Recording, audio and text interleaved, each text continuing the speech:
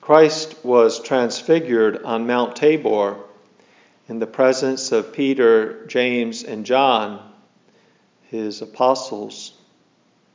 Elijah and Moses appeared to them and spoke with Jesus. And a voice came from a cloud saying, "This is my dear Son. Listen, my most dear Son. Listen to him." This event, which we meditate in the Transfiguration, in one of the mysteries of the luminous mysteries on Thursdays, the fourth luminous mystery, the Transfiguration. That's right, it's the Ascension, and then the Transfiguration, and then the institution of the Eucharist. This event is the manifestation of the heavenly glory of God the Son, one in being with the Father. That he and the Father are equal.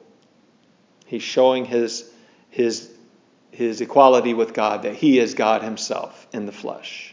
He is true God. Jesus Christ is true God. That's what this event patently shows. And he is therefore worthy of all our adoration and praise and total dedication. He is our Lord. We are his servants, his slaves. He owns us and everything about us. All we have is from him and for him. He is the Lord of St. Peter, of St. James, and of St. John, the Lord of Moses and of Elijah.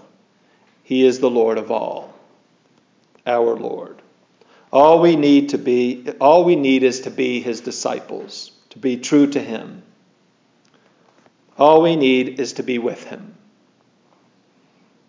And Peter expresses it well. He says, "Lord, let us build three places, 3 houses. We can stay here." That's a good prayer to the Lord. Say, "Lord, I'd like to make a permanent place with you."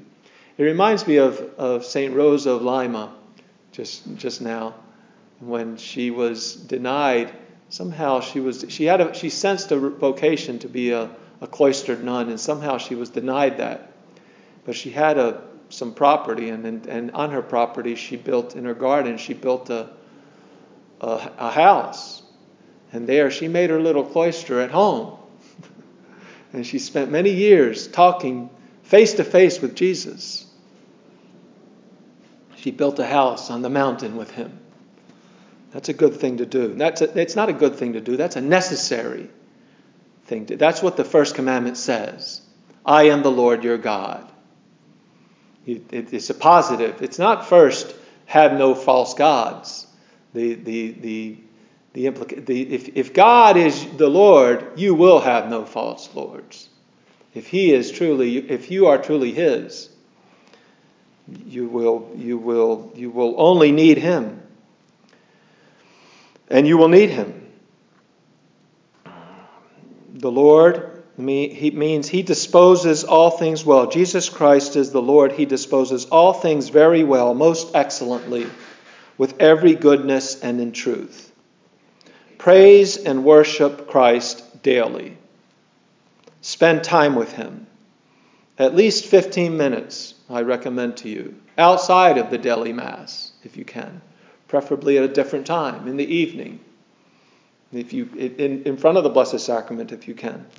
If not, turn your mind's eye to the Blessed Sacrament wherever you can be and do it. Do it in the bathroom if you have to. If you can't get away from anybody, just say, "Excuse me, I have to go to the bathroom." And you do, because you have to build your house for the Lord. You don't have time not to do it. You say, "I don't have time." No, you don't have time. He is the source of your time. And he will multiply your time. You make time for the Lord and everything else takes its proper place. And you will have plenty of time. Your time will multiply. You remember Mother Teresa when The foundress of the mission, Saint Teresa of Calcutta, the foundress of the Missionaries of Charity, when her sisters were complaining because they didn't have enough time to take care of the poor. They had so many things to do. And Mother Teresa said, okay, now, so they had one holy hour every day. This is the story. I don't know if it's true, but they had one holy hour every day. And she said, okay, from now on we're going to do 2 holy hours every day, so that God will multiply the time for us. And that's what they do. They do 2 and they take one day every week, Thursday, besides Sunday, Thursday, to pray. One day they don't feed the poor. They put the poor in God's hands. And you know what happened when they gave God 2 holy hours? God sent them many vocations. So now He multiplied the hands to do the work. And so that you can do more work with more hands. You don't need more time. You need the Lord.